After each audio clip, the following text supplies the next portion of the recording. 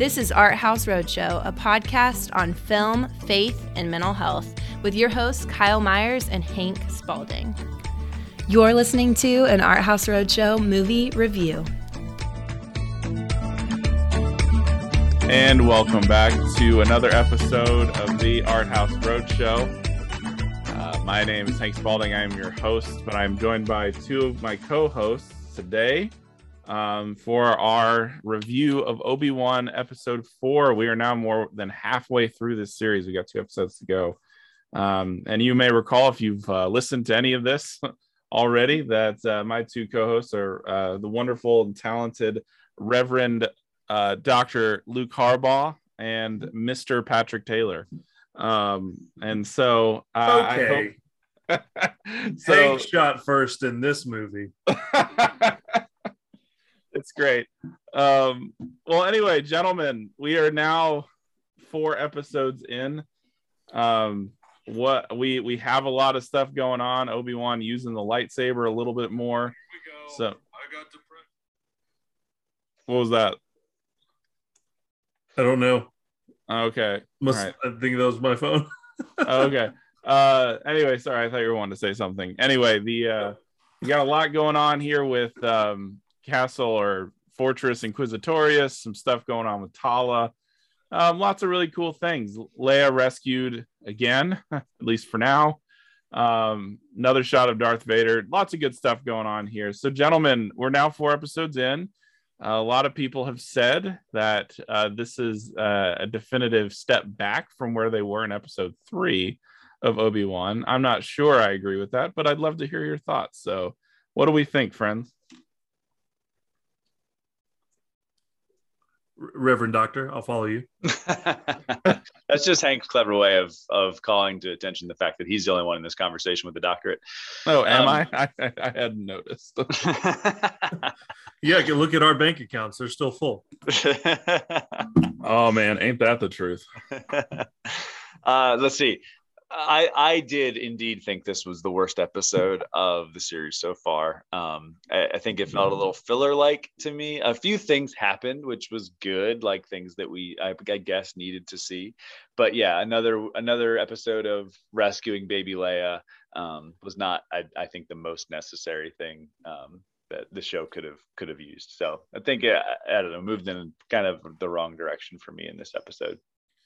I get it. I think it was good. I don't consider it wasted space. We get to see Leia as a kid, already pretty good at resisting interrogation. With her, with the Inquisitors, I thought that was interesting. I like now Obi-Wan kind of taking steps forward here. I mean, we're getting more of his story. The stakes are rising now because now we have the path. Now we have this kind of burgeoning, I don't know, I guess you could call it a resistance of sorts, getting dragged into it. So like, I'm interested to see where they go. I'm very glad that they didn't draw out the Leia rescue for the rest of the series. That would have been a bit slow to take. Yeah. So it was fun to see.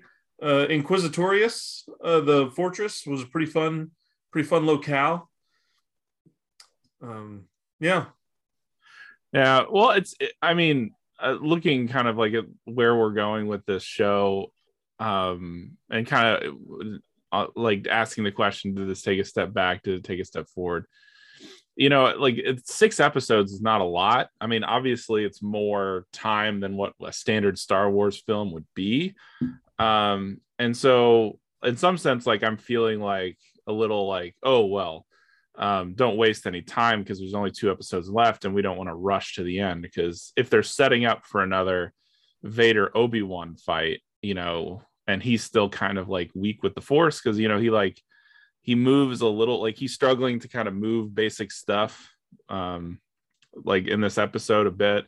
He comes back a little bit with the like keeping the water back from exploding down the hall until he wants it to. So maybe that's a step forward, but he still seems to be really kind of struggling with his connection to the Force, which, you know, I expected that it wouldn't just be like a switch after the fight, but I thought for sure this episode like I thought the things that needed to happen in this episode to kind of move the plot forward in certain sense didn't happen, but I'm still, open to it, even if it's like even if it's the worst episode. Like I'm, it's still not, I don't think, a bad episode, but like I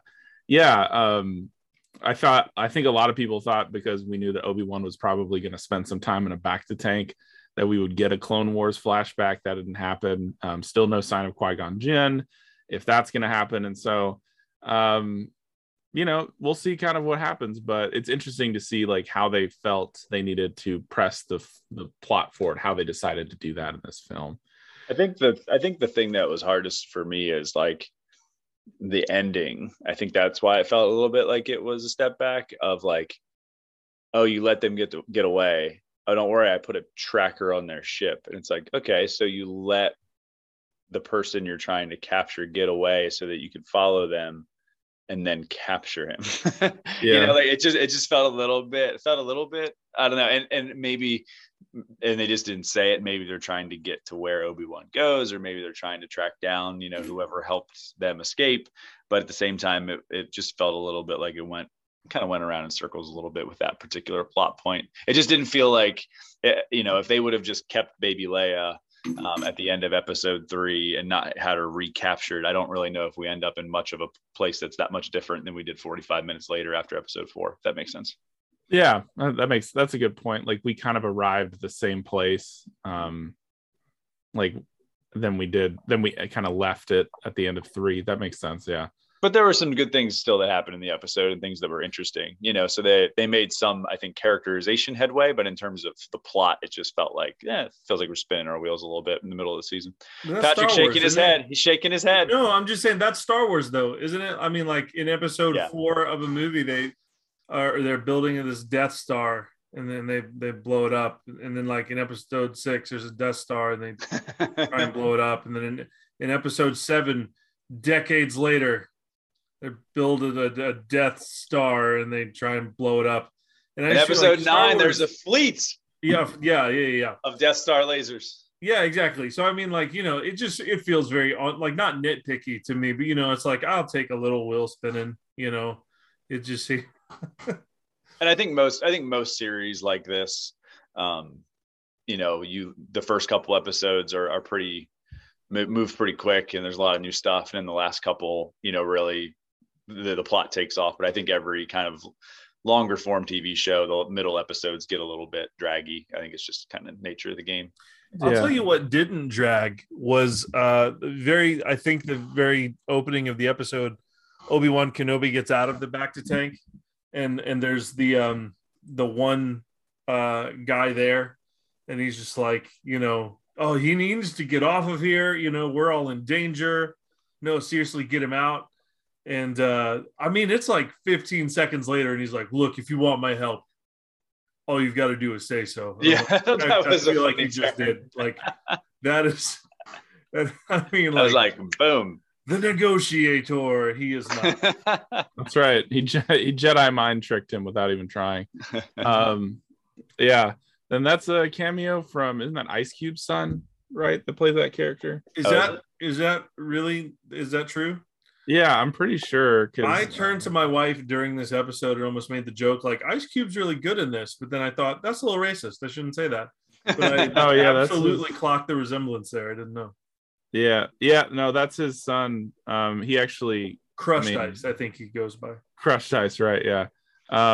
He actually, for movie fans out there, he played Ice Cube, his dad, in the film Straight Outta Compton. Oh, there's an interesting factoid.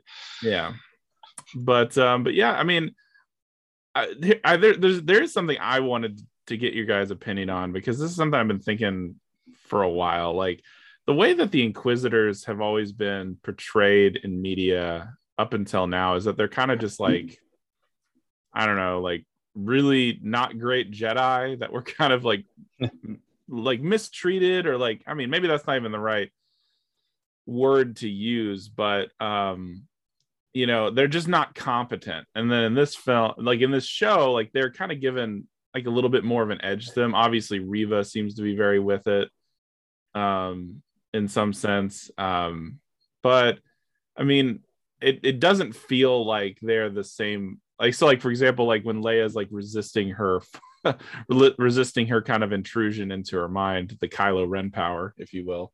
I was waiting for a shirtless Kylo kind of cutaway. That's right. Yeah. I didn't go there. Yeah. So anyway, it's just, I mean, I don't know what to think about them. In some sense, they seem great. Sometimes they feel like lackeys a little bit. But do you feel like there's been a consistent kind of theme about or kind of portrayal of these guys in this show? I thought the way they were introduced early on was great. I think that first scene on Tatooine with them is really excellent, and the whole little speech of, Jedi hunt themselves and they can't help themselves, et cetera, et cetera. Like, I thought that was really good. I really do think the Inquisitors lost something when the Grand Inquisitor was killed. Like, I think he was the most interesting out of all of them. I am, speaking of being racist, Patrick, I am struggling a little bit with Riva's character. And it seems like if you levy like a criticism, it's like, don't do that. But I think there's like some legitimate points to be made with kind of her portrayal of this character, because I think most of it has to do with the writing more than the acting, because I still don't know what she's after, as it ever has been in the Star Wars universe. Right? Yeah. That's 100% right. But I still am not 100% sure what she's after, right? So everybody has talked about her ambition, but at the same time, like, she has not made that clear that that's what she wants, and I'm struggling to be like, why is she doing all this? I don't know. I thought we were going to get a deeper dive with her in this episode, and all we got were some drips. Like, I had a droid, and like some back, and I was like, I hope any of this is relevant, because I want to be interested. Like, this character, to me, like, I'm very interested, and I think why, back to Hank's question, is because I loved also the portrayal of the Inquisitors in the video game Jedi Fallen Order.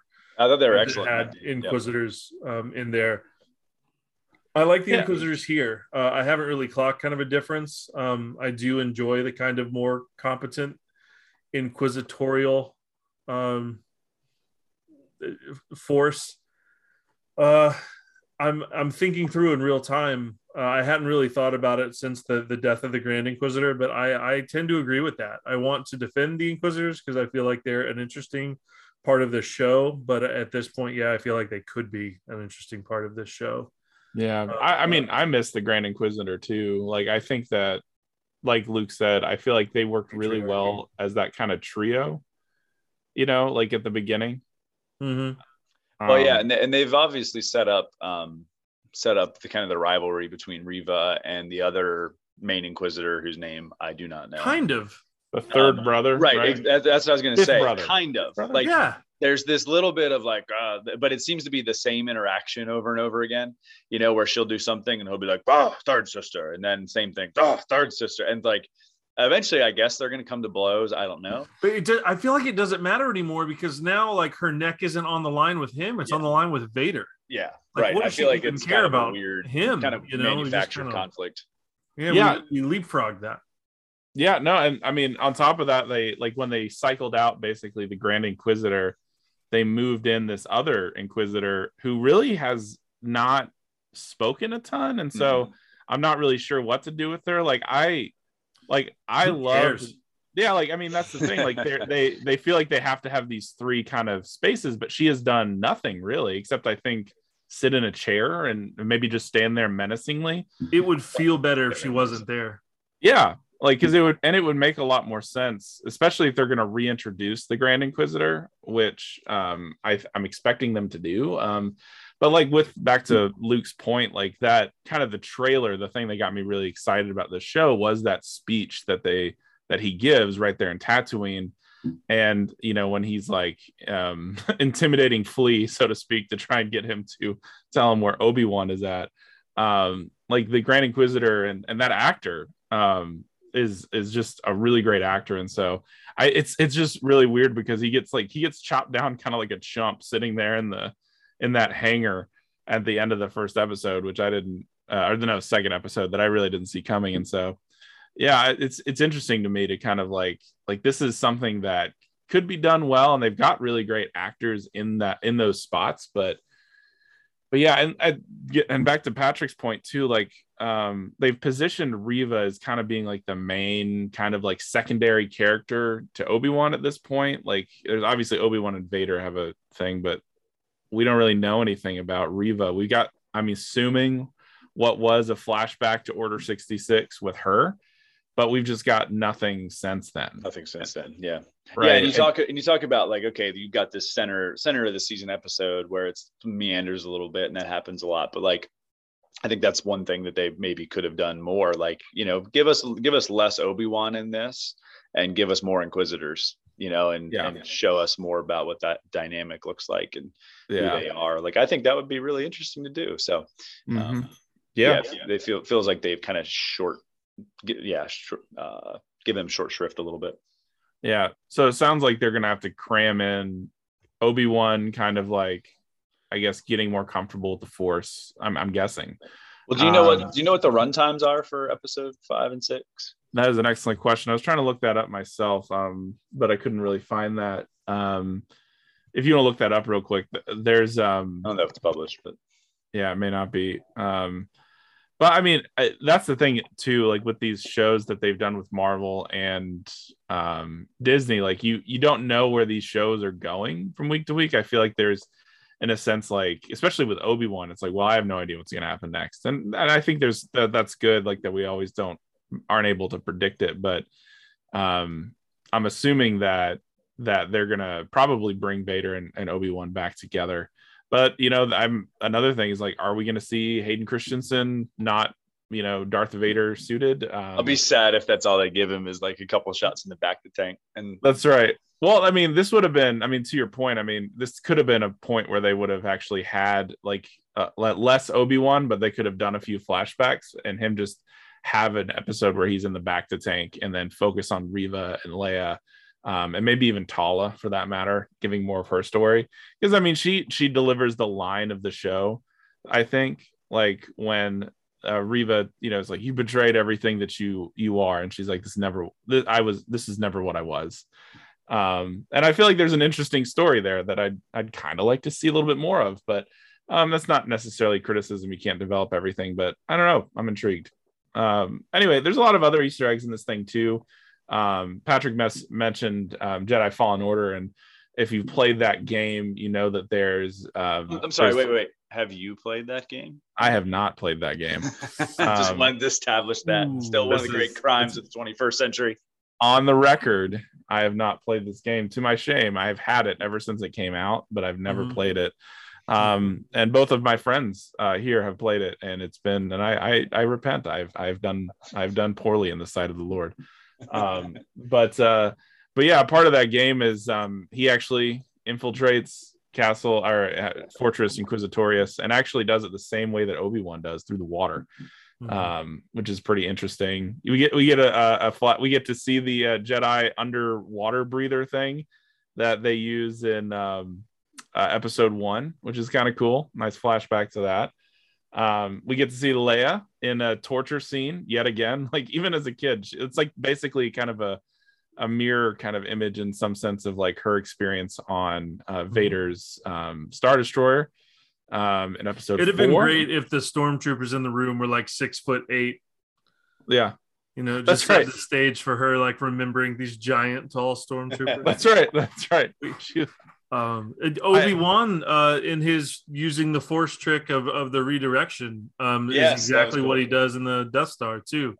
Yeah, there's a lot of parallels here. My favorite scene, just because I thought it was, I don't know, it felt cool, like him, like the lights getting shut off in the torture chamber. Oh, excellent. Him kind of taking out one with his lightsaber, and then, you know, turning it off back in the dark. The one kind of being like, oh, there's no way out, and then he gets chopped. You know, turns out turning on a lightsaber and killing some fools is also like turning on the light. Oh, I don't know why Jedi fight in the daytime ever. That's right. Apparently, an elite military force has not trained for that at all. That's right. It's so funny because like in some sense, like the stormtrooper armor and helmets really just offer no help whatsoever to really anything. They don't have like night vision. They don't really like filter out like Do they filter out toxins? Is that do we know that, Luke? I think they are supposed to. So I don't know new canon. I don't know what new canon's kind of thing is, but old canon is basically that the Empire got lazy and it was too expensive, basically, to actually make them make the body armor quality and actually have breathers in them and stuff.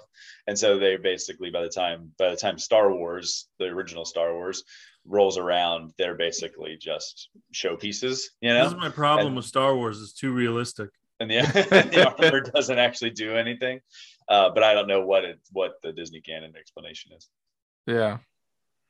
Well, it's funny, like you talk about the stormtroopers being super tall. All I can think about is the Blue Harvest line. It's like, aren't you a little fat to be a stormtrooper? That always gets me. What's the next line? What do they say after that, though? I can't remember. I don't know, Luke. What do they say next? You're the only one who can't get fired by saying it. Well, I actually don't even remember, so I can't be helpful.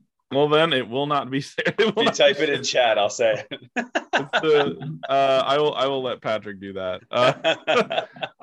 But the thing that's really fascinating. There's two kinds of stormtroopers. That's right. Oh man, I lost my train of thought. But yeah, this thing does have a lot of like Easter eggs and kind of callbacks, and in some sense, this show does that really well. I think a lot of people were expecting to see like more. I think they're expecting to see Qui-Gon, didn't happen. Expecting to see young Anakin in his Star Wars Rebel armor, but Star Wars Clone Wars armor didn't happen. What we were given instead are like Purge troopers, which is nice. Loved that. I enjoyed it. The Jedi tomb with some unknown Jedi to the casual fans probably, and it's really interesting. Like there's a question that I want to ask about this to you guys, because my parents started watching this recently. They haven't made it like to episode 4 yet, but they've made it as far as episode 2, and I asked them kind of like a little bit like into the first episode how they're liking it, because I kind of was passing like by and like seeing them watch it, and like I was watching that recap, and that recap is just so well done that they show at the beginning of the first episode. But you know, they really didn't remember a ton. Like if there is such a thing as like a casual Star Wars fan, like somebody who will just drop in and watch a movie and then not keep up with it whatsoever, not read any of the comics or any of the novels or like dive into the lore at all, this can be a little disorienting because you can miss a lot, right? So like explaining to them the whole like toy that Obi-Wan was getting for Luke, and where that shows up in the original trilogy. But if 4 episodes in, as you watch this show, I mean, like, what are your thoughts on kind of like who this show is for? Like, who do you think this is for? Yeah, I think this is for the casual fan, but with little Easter eggs baked in for people that are a little bit more serious. They go, that's the thing. I recognize the thing. But like, I think, you know, you think about a show that felt like in some way it was necessary to start with a recap of episodes 1 through 3 in order to kind of help people wrap their heads around the story. I think that's a pretty good indication that like they're going for mass audiences here, because part of the assumption there is like, you may not have seen episodes 1 through 3 at any time in the last 15 years. So we're going to remind you what happens. And that's generally not us. This is for Disney's audience. Yeah. And it'll never be for anyone else. Yeah. Whatever that means. The merchandising thing has been the thing that like has stuck out to me a lot. Like that stupid little droid that Leia has.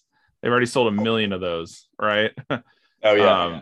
And I the moment I saw it, I was like, this is gonna be a feature part of this show because they want to sell this in the theme parks. And then lo and behold, like the very next day, like it's already showing up everywhere as being kind of a main thing. Same thing with Baby Yoda. I mean, they made so much money off of Baby Yoda merchandise, right? That's where the money is in this kind of property. But and then maybe it's always been that way, I think, right? So yeah, it's pretty nuts in that sense. So what do we think of like the development then, next question, of Obi-Wan? So turned off to the Force, really. He has the fight with Vader, gets his butt kicked, right? Burned alive, basically. Somehow manages to escape. And then now he is back kind of infiltrating this this fortress, and shows a little bit more kind of like Jedi like finesse, with the lightsaber, using the Force in pretty clever ways.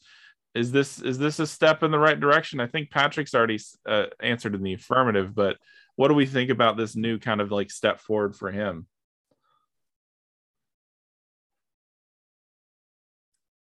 Is that to me as well? Yes. Okay, sorry. Let's get specific with these handoffs. My bad.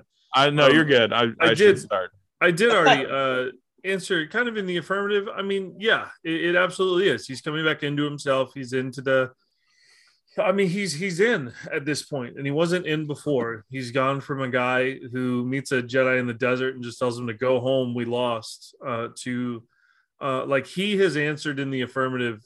I think the question of the episode was voiced by is she the third sister? Yes. Okay, thank you. I get it mixed up with Fallen Order. The third sister, who when she shouts in the hangar, was it worth it? Like an old man, and a little girl. Was it worth it? Because now you're going to die. And I feel like that's just kind of the most helpful lens maybe for this episode and where Obi-Wan is. Because I think, I think they're really doing justice to him and his character, and I'm not sounding any alarm bells on canon or whatever else. I enjoyed him, and I continue to enjoy his journey. Maybe just not as much this week. Yeah, I'm the same way, and I think he's still waiting his Qui-Gon glow up. Like I think that is coming, but ultimately, I think they've done a good job of starting him at a place where, hey, there can be some development here, and you're starting to see some of that. I think he got a little bit more Jedi-like this week, at least in terms of the powers and deflecting blaster bolts. And, I think they retained this from one canon to the next, but Obi-Wan's lightsaber form was defensive, right? So like his whole training was about like not defending against lightsabers, but defending against blasters and that kind of thing, which is why Count Dooku destroys him every time they fight, because Dooku's was all about sword play. But it was good to see him like, oh, he's relearning that skill and getting some of that back, and then obviously holding back the rushing water with the Force, all that kind of stuff just shows he's kind of moving in that direction. So it's good to see.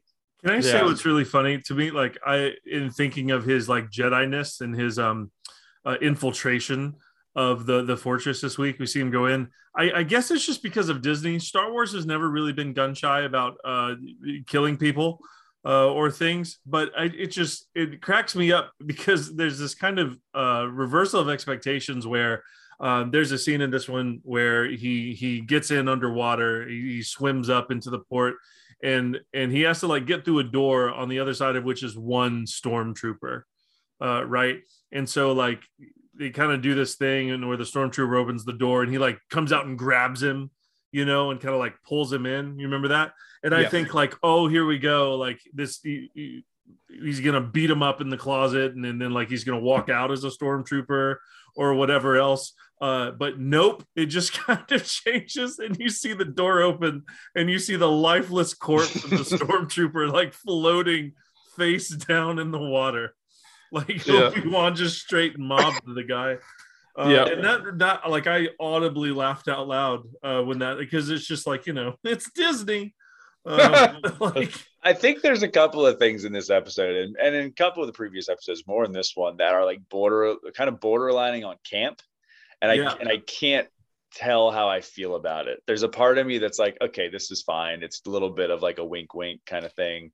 But there's also a part of me that's like, no, this is Star Wars. This is serious. That the entire scene of, him walking in through the hangar with Leia, like under his trench coat, which is just really funny visually. It's like, how would that ever work? So there's a part of me that's like, yeah, this is okay, but in other parts, oh my god, is that just being lazy? You know what I mean? Very much Austin Powers, right? Yes. Like she could have just been on his head and it would have been just as convincing. Just piggyback ride Leia out of there. Also not as convincing. Look, I absolutely admire their confidence, but I do not know why 2 T-47 airspeeders was the agreed upon force to back them up here at this Inquisitor fortress. 2 airspeeders. Yeah, how did they even get that close? Do they not have like control? I don't know, man. But that kind of cracked me up where it was 2, and then everyone was so shocked that one of them went down. That's right. So driving into the hangar was really great, right? They probably spun because that's a neat trick, right? Like it was very much like in line with Star Wars, to your point, but it made me laugh. Yeah.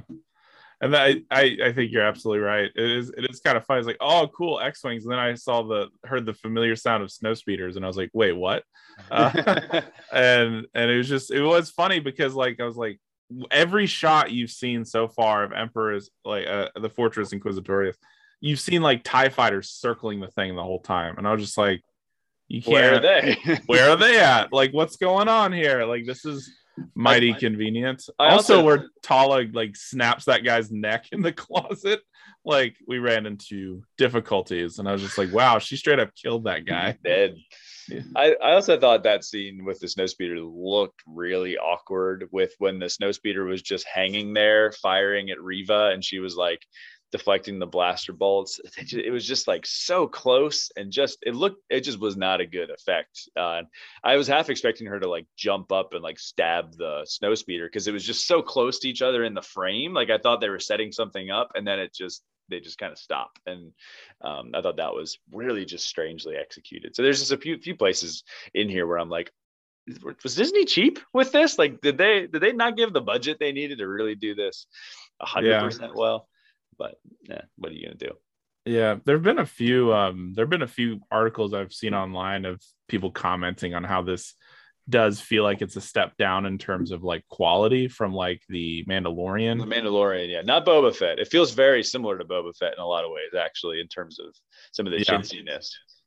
Yeah, it is fascinating to kind of like look at something like the Mandalorian. Like I always think of like the scene where Baby Yoda kind of gets swallowed by that sea monster, and Death Watch has to come and kind of save him. And how well done that all is effect wise, right? It's kind of like the gold standard. And now it does like, yeah, those speeders felt like it looks like they didn't even finish painting them because they look just very gray and generic, which is not what I'm used to seeing in terms of the like every kind of T-14 snow speeder. Fits with the story though. Yeah, it does. Well, I mean, it's one of those things. This is just not to go back to this question, but okay, let's say that Obi-Wan, when we started this series, was at a 0 in terms of like force power and ability. And then we'll say episode 3, when he has to fight with Vader, he has to like somehow bring it up to a 1. And let's say this, where would then you put him in this episode? Like in terms of like 10 is him at his height in episode 3. Where would he be kind of in relation to that? I don't know, 2.5, 3. Yeah, 3. Yeah, that sounds about right. He's like Padawan levels here. Yeah. Do we think that he's going to get some kids' birthday parties? That's right. Do you think we're going to get him back to closer to where he was by the end of this? I mean, closer. Yeah, right. Like I'm still expecting some kind of like training scene with montage. Yeah, I always have. I mean, I just have a visualization of this in my mind of like Rocky 4, like like instead of like studying for the test, like, oh man, all we've done is work out. So I wonder if there's going to be a lot of people who are really upset because Ewan McGregor, he can still get it, you know, like he looks good. You're expecting that, right? But I wonder if they're going to go a completely different direction where like we never again see like, you know, the whole like episode 3. Anakin and Obi-Wan, you know, I don't think people are expecting that, but like, you know, Obi-Wan's the culmination of Obi-Wan's journey is not fighting back when Vader kills him, and Right. I feel like we're going to a much more like, I feel like his physical fighting is done in a sense, right? I mean, obviously I think he'll get more competent. I mean, he can, if he had 2 blasters, he'd have murdered that whole fortress. Right. Yeah. But, He's gotten really great with the blaster. yeah, I think it's more peace, and I think it's more, I don't know, right? Like Vader takes a lot to come to peace with, but I'm not sold on the direction this is going as far as like knowing where that is or how that looks. Yeah. I mean, one thing I will say, this is just a short thing. Like the fact that he has struggled with kind of using force powers and kind of like not being what we remember him in terms of his combat acumen, like it's really opened up a space for Ewan McGregor to explore kind of some texture in Obi-Wan that I've appreciated, like really struggling with his place in the universe, like the real, I mean, even when he's thinking about going to save Leia, like really like, oh, I'm supposed to be here for Luke, and as kind of like a cover, and just like his fear, right, at realizing that Anakin is still alive and facing him for the first time. I think that's actually done really well. I mean, yet again, we said this last week, here we have Ewan McGregor being one of the best things about Star Wars, even in the worst episodes, right? He still very much is able to communicate something very real. I think like just that look on his face when he's struggling to move that bolt on the ship, right? Like knowing what he needs to be and knowing what he is, I think like that comes across really subtly, and I really appreciate that. So, and I'll knock Disney all day, like not just for Star Wars, but just for fun. I understand, but I think it is to a credit to the writing, to the show, and to everyone involved. Like we can talk about pluses and minuses, but like you mentioned Luke, not my friend Luke, but the Skywalker, yes. Ray's dad or whatever. Yeah. But like, Luke kind of came back in some ways in kind of a similar spot, like in episode 7, 8, like where it was like, oh, this is a different Luke and he's been through some stuff and he's not who he was. But not once in Obi-Wan has anyone really said that I've heard like, this doesn't make sense, or I don't think this fits with the character. Yeah. Or, like we're just not even having that conversation, because we really do kind of feel like, I think at least in a base level of story and personality, that, yeah, this absolutely makes sense. And we resonate with this kind of journey here. Yeah, that's a good point. That's a really good point. And I think that it's like that's a credit to the writing here, and it's a credit to Ewan McGregor, because we don't have that hard left turn into something unknown. Like you can see the growth, and in some sense, like we have like the gap, like we have where we left him at 3, we have where we pick him up at 4, and so Obi-Wan, I mean Ewan McGregor, right, I think he's given that kind of really clear directive of like, okay, I know where I've come from, I know where I'm going, and I can visualize how to transition there. Is actually really cool.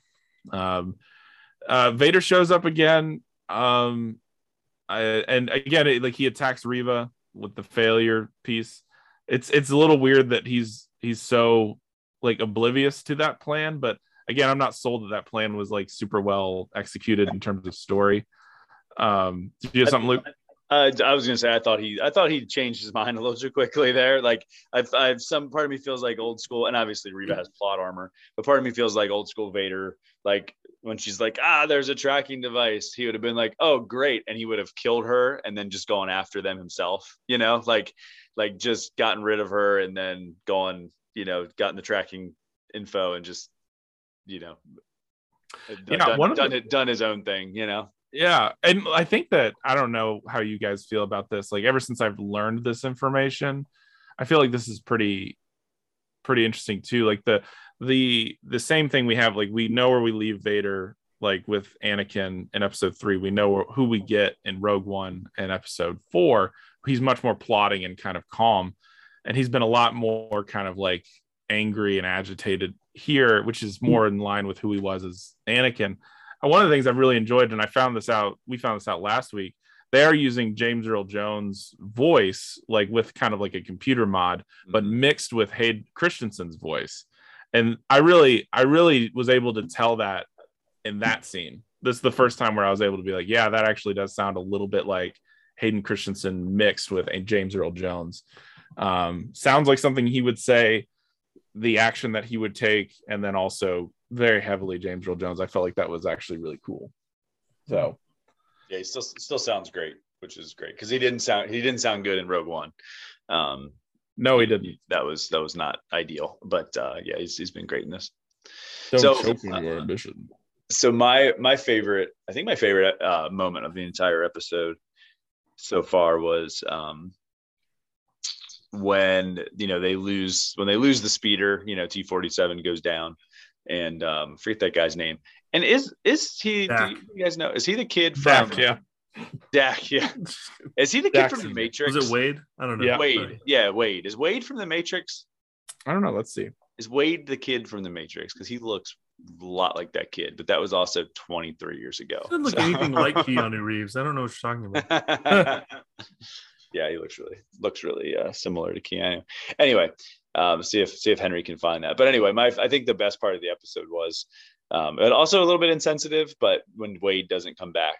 And Tala is like, well, you're soldiers now, because I think that is kind of how a rebellion, or how like kind of an army like that probably takes shape, is people kind of resisting. But then at some point, like, stuff gets real and you lose the first person, and it's like, okay, now we really have stakes in this. So I thought that was an interesting line. She's like, you're soldiers now, Yeah. And in some sense, they're like, you still haven't gotten to the swell that we get. And maybe this is kind of one of the points that builds to that, but the swell that we get to at Rogue One, where there is kind of more of an established kind of underground, and you have someone like Jyn Erso who can step into that role and kind of ignite this fire, right? That will be the rebellion. We didn't even talk about this, but I think it is a cool moment. The rebellion emblem, right? And just like I'm so yeah, I don't know. I was going to use some insider language there and say I really marked out for that, but no, like I love just the kind of like ground up, kind of just etched into the walls, where it's like the Empire like takes it, because they're like, what is this? And see it coming. Like, I really enjoy that direction, and so part of me. That's why I have such hope for where this is going now, as far as like the stakes being raised and seeing kind of a resistance. Like maybe this show is kind of what showcases the hate to plug the park, rise of the resistance, so to speak. Yeah, no, I agree. And Luke, you said this once a long time ago, and I really resonate with this, because most of what we see in terms of like the resistance of the Empire throughout Star Wars has always been kind of like the A-team, like Luke and Leia and Han, kind of like these like invincible people, like always escaping the clutches of the Empire and beating them and things like that, or the victories, but like the central crew that never die. But when we look at, for example, like Rogue One, and this is the first time we ever saw something like this, like the resistance really is just a bunch of people who don't have special powers, really aren't that anything kind of like extraordinary in themselves, but kind of just do the things that are required of them and die kind of unknown to the rest of the world, like all those Bothan spies, right? And I think there's something really profound about that. And for me, it's always visualized by like Jyn Erso, like on top of that tower, getting the kind of plans for the Death Star. And in the trailer, she was walking down this ramp just with a blaster and a limp, and she's taking on like a TIE fighter. That's not how it goes into the movie, but nonetheless, that's the kind of thing. And Tala here is, I hate to bring it back to this, like she encapsulates a lot of like what the resistance is for me. This person who's just kind of being brave and standing up to the Empire, right? And like, not knowing if she's going to survive. She's just kind of bluffing it until she you fake it till you make it kind of thing. And it's just kind of like one of the unsung heroes. I mean, like she's up there risking her life and Obi-Wan's like Tala, like, like down in the basement, that kind of thing. And she's just like very much like trying to guide him through a thing while also not being discovered. And yeah, like I said, that's my favorite line of the episode, maybe the series so far, is just, this is never who I was. It's such kind of a cool awesome thing to say back to this Inquisitor. And she's not a Jedi, she's not an admiral, she's just a spy, right, for the Resistance. Yeah. And you just mentioned, I did chuckle a little bit with the comlink, that's sitting there on the desk. That looks really similar to the shot from A New Hope, when it's right. But I'm like, do they have volume controls on those things? Like, is it just it's got two volumes, off and shout, and that's it. That's so great. That's so true. The whole infiltration was just a little bit, I don't know if campy is the right word, but like even my wife watching with me was like, when she kind of bluffs her way through, she's like, does that have to work in every movie? Like, just the faith. And then when someone's like, you're in the wrong place in this very secure facility, and she's like, hey, can I talk to you behind that wall for a second? Like, that's the only move you ever need. It that just dark corner over there. Can we go over lying there? Like, it's just. You see that fire extinguisher? Yeah, exactly. That very much that kind of energy. Yeah, it is. I mean, like, just straight up snaps the guy's neck, like right there. And again, no one notices. Like, in this hyper secure facility, you're able to, like, for another thing, like, you'd think that there would be like cameras somewhere, just seeing Obi-Wan just walking around downstairs. They put and I don't know, the droids. Yeah, that's right. Like, it is pretty great. Like, she guides him pretty perfectly through the hunter droids and everything like that. I mean, one element that we haven't talked about, just really quick, is the tomb at the bottom of Fortress and Inquisitorius, right? Yeah. With all these mixed characters from Clone Wars, from Phantom Menace, from Revenge of the Sith, and even a youngling who still has the little like hat on. Yeah, that was interesting. I love the idea that they couldn't take off the hat. Because if they did, we'd have no clue what that was supposed to be. Yep. Right. Is that Anakin? Is that young Anakin? That's right. And why one of them? Like, why just like to the one? Like, very clearly, like, from that scene where there's in the room and Master Skywalker, we locked ourselves in here, which gets me every time, just right in the gut. But yeah, like they like took him from there, I guess, because he's fully dressed as a Jedi. Like, he's not hiding it. Like, did Anakin be like, you know what? I'm gonna start my interior decorating. I know we got important stuff going on here, but I'm keeping this. Yeah, exactly. Like, that's what it felt like. Is like, where did that kid come from? That he's like fully dressed in Jedi Temple garb plus the Jedi Temple face shield thing. Like, that felt a little weird. Just unidentified, right? Who is this for? Yeah. Like, I don't know. Yeah, well, so my thought was, what is the point of those? Exactly. And I don't know. Yeah, is it trophies? Like, hey, look at all the Jedi we've killed, or are they alive and they're like draining off their like force energy?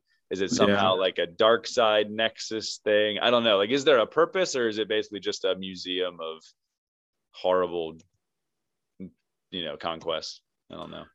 Yeah, I mean, that my first inclination was like, it feels like a trophy thing, yeah, but which like, is what I thought too.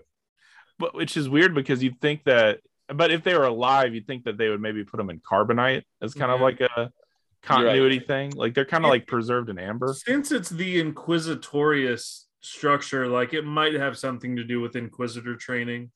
Oh, something like that, is like a showcase or learning material. I don't know. Maybe it's the setup for the Jurassic Park crossover, when they will inevitably clone the Jedi, right, and they will reproduce asexually. Yeah.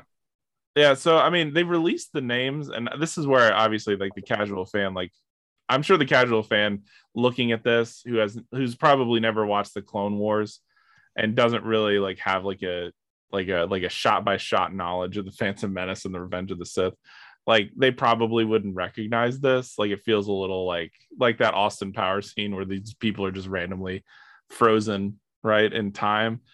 I wonder, like, because one of the like it feels very museum-esque, right? But you can tell that like Obi-Wan is like, he knows obviously who these people are, because some of them are like we talked about Tara Sanub, who's from the Clone Wars, Oppo, I think Saint Rancis, I don't know, from the Phantom Menace, and then Coleman Kajak, he's from Revenge of the Sith. But it's interesting, like he knows who they are. Maybe that's something he'll come back to, like, because he obviously saw it, but we don't really know where he's gonna take this in kind of his own way.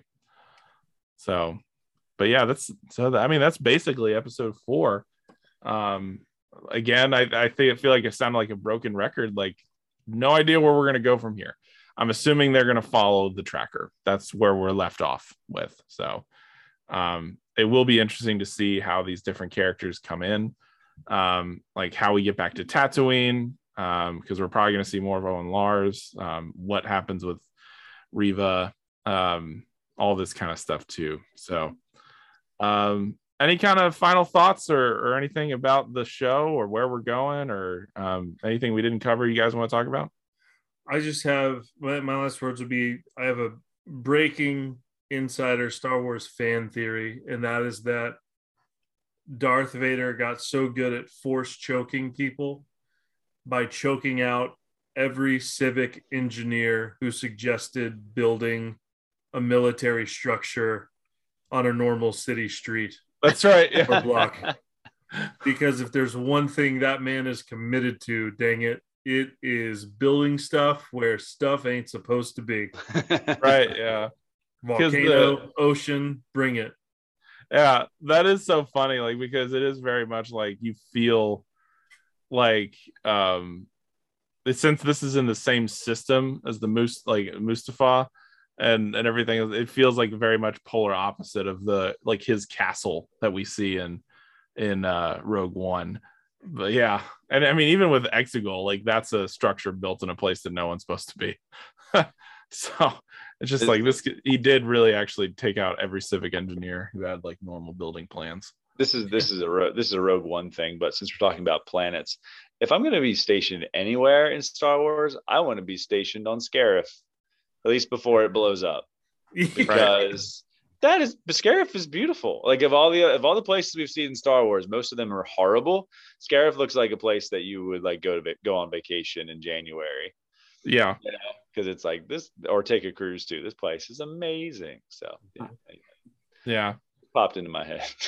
No, that is one thing. Like to ask, like, is there anywhere in the galaxy that you would like to go? Like the Coruscant always stressed me out as a kid because the whole city was like the whole planet was a city. I was like, that sounds awful. I hate that. But yeah, I don't know. That's interesting. Well, tune in to our next episode where we just cover all the places we'd like to visit in the Star Wars universe. But yeah, that about top 20 desert planets. That's right. From Obi-Wan. There's so many. I think they're gonna make they have to visit Jakku just for posterity's sake. Maybe him and Tal are actually Rey Skywalker's parents. They're gonna retcon the whole Palpatine thing. Oh, there we go.